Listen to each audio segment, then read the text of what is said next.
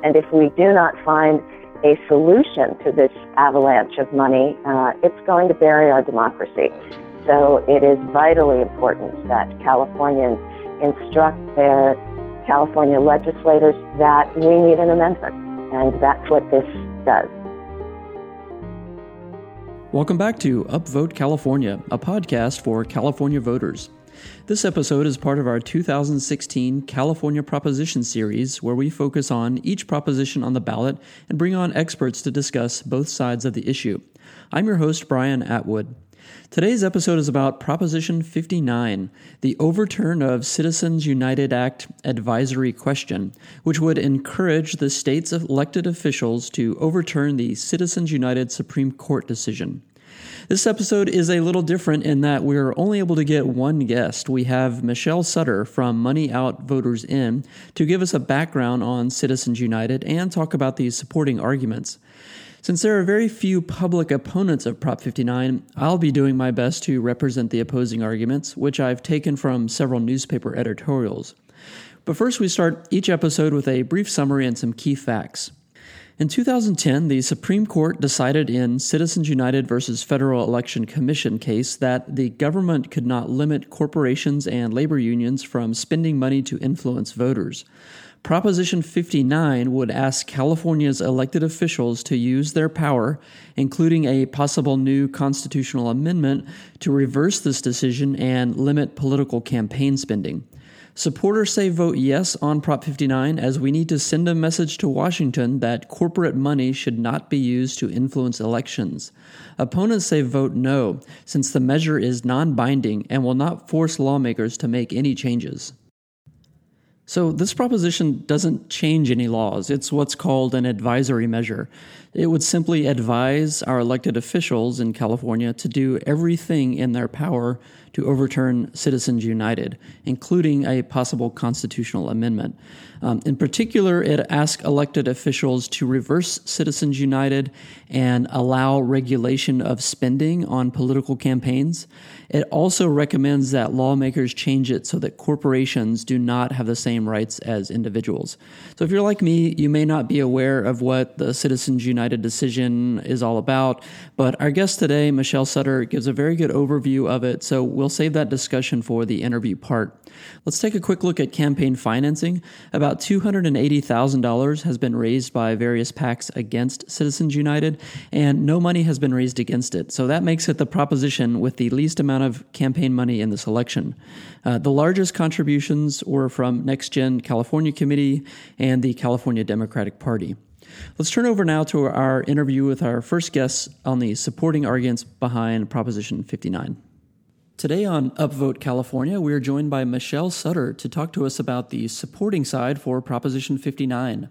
Michelle is a co-founder of Money Out, Voters In, an organization devoted to getting a 28th Amendment to regulate money in politics and address corporate constitutional rights. She is also one of the authors of the official argument in support of Prop 59, so we are very fortunate to have her on the podcast today. Thank you for joining Upvote California, Michelle. Thanks, Brian. Delighted to be here. Can you start off by briefly explaining Proposition 59 to our listeners and why it is important for Californians to vote yes? Sure. So Prop 59 is a voter instruction measure. And what that means is Californians have a constitutionally guaranteed right to instruct their representatives to take a particular action. The last time that we used this in an Article 5 question, which is what this is, Article 5, meaning Article 5 of the Constitution, which allows us two methods to create an amendment to the U.S. Constitution. So the last time that we did that was in 1892, and the question was, should we directly elect our U.S. senators or allow them to continue to be appointed by the rich and powerful? And Californians overwhelmingly supported that ballot measure with 92% of the popular vote, and it did ultimately lead to the 17th Amendment, and we all know that now we directly elect our U.S. senators. We have to act in this way again. because we have a colossal problem with money in politics and corporations claiming constitutional rights. And if we do not find a solution to this avalanche of money, it's going to bury our democracy. So it is vitally important that Californians instruct their California legislators to ratify and their California Congress members, the 53 members of the California congressional delegation, that we need an amendment. And that's what this does. You know, California has the capacity, Brian, to change conversations in the United States of America. And we do this all the time, and we need to do it again now. Mm-hmm. So this proposition is saying we want our California elected representatives to use their power to get an amendment to sort of overturn the Citizens United ruling. So before we kind of get into the details of that process, can we talk about the Citizens United ruling itself, where the Supreme Court gave corporations the same rights as individuals? So I hear this phrase a lot, and I'm actually not kind of sure what the details of that are. Like, what does that mean? Right. And how did Citizens United affect campaign financing? And what are some other effects of granting those rights that we've seen? Okay. There's a lot to unpack there. So let's start with the Citizens United ruling itself, which came in 2010, was when the court released that 5-4 decision. And it was really the culmination of 40 years of jurisprudence decisions that had come from the Supreme Court, starting in 1976, which was a ruling called Buckley v. Vallejo. That's the one that actually altered the First Amendment to say that money was the same thing as free speech. And this was a radical idea and a nonsensical idea, in my opinion, but it began to thread its way through subsequent decisions.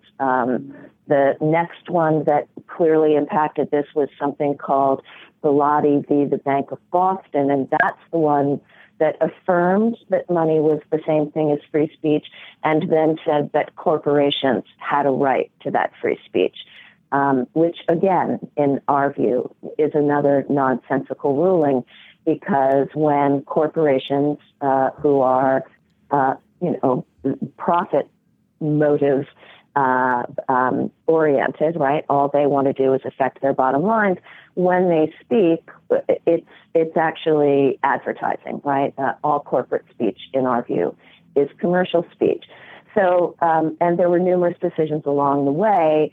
And when the Citizens United case came before the court, it was a very simple question. Did this group, who called themselves Citizens United, have the right to show something called Hillary the Movie that they had created and hoped to air leading up to the 2008 presidential election? They believed that Hillary Clinton would be the Democratic Party's nominee, and could they show this movie? So it was a pretty narrow question, and I think could have been very easily decided in, for the plaintiffs. Yes, sure, you can show this movie. But what blew people's minds is that the court, rather than simply reach a decision and issue an opinion on that question, sent the lawyers for both sides back to their chambers to address this larger issue of, can we actually regulate speech, meaning money, at all in elections? And what they wound up doing was quite stunning, because this wasn't the question before them. But what they said was, not only are we reaffirming that money is the same thing as speech and corporations can do it, but we're also going to say that corporations can spend unlimited money from their corporate treasuries in political campaigning. They found a way to say that this was, okay because the people of the United States had a right to hear from these different speakers, these corporate speakers, and that was really something that was going to be good for democracy. And they further said that the officials, the elected officials who would be receiving these monies would not be more grateful to these people, that was Antonin Scalia's word, than to any other constituent, just because they'd given them all of this money. That, it wouldn't necessarily affect policy. And Anthony Kennedy wrote that there would not be corruption or the appearance of corruption because there would be disclosure. People would know who was speaking. Mm-hmm. And as we know, that hasn't turned out to be the case. We don't know who's speaking. And here in California, we've been trying to pass the Disclose Act for a decade, right? We can't even get simple disclosure of who are the top 3 funders of any ad that's on the TV. That keeps dying at the last possible moment. So we find that we cannot even enact the legislation that the court told us in Citizens United we would be able to enact because the money keeps stopping even those reforms. You may have seen this week that a suit has been filed against 3 super PACs, one for Hillary Clinton and 2 for Donald Trump, because super PACs are something that Citizens United and a subsequent case, something called Speech Now in the D.C. Court of Appeals, opens the door to these super PACs. But the super PACs are supposed to be restricted from coordinating openly with the candidate's campaign. Right. But it happens all the time, and the Federal Election Commission, the FEC, has even said that they are unable to police this. They threw up their hands at what was the open coordination between Jeb Bush and his political action committee back in, I think it was March or April, when when they were obviously very closely coordinating. So we haven't even been able to enforce even the few restrictions that exist. So it's really the Wild West out there. Yeah. One other question I wanted to quickly ask on Citizens United is that currently my understanding is that small businesses, unions, churches often contribute to political campaigns or, make political advertisements. They do that as companies.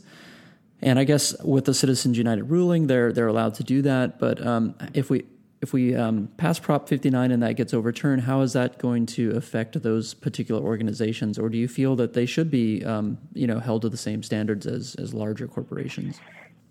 There is a lot to discuss in when one looks at something like a church and political activity, and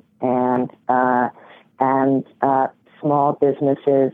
Certainly the small business owners are capable of using their voice in political speech, but it's worth noting that we will not have an amendment after the vote on November 9th, and the wording of these amendments is extremely important, and the big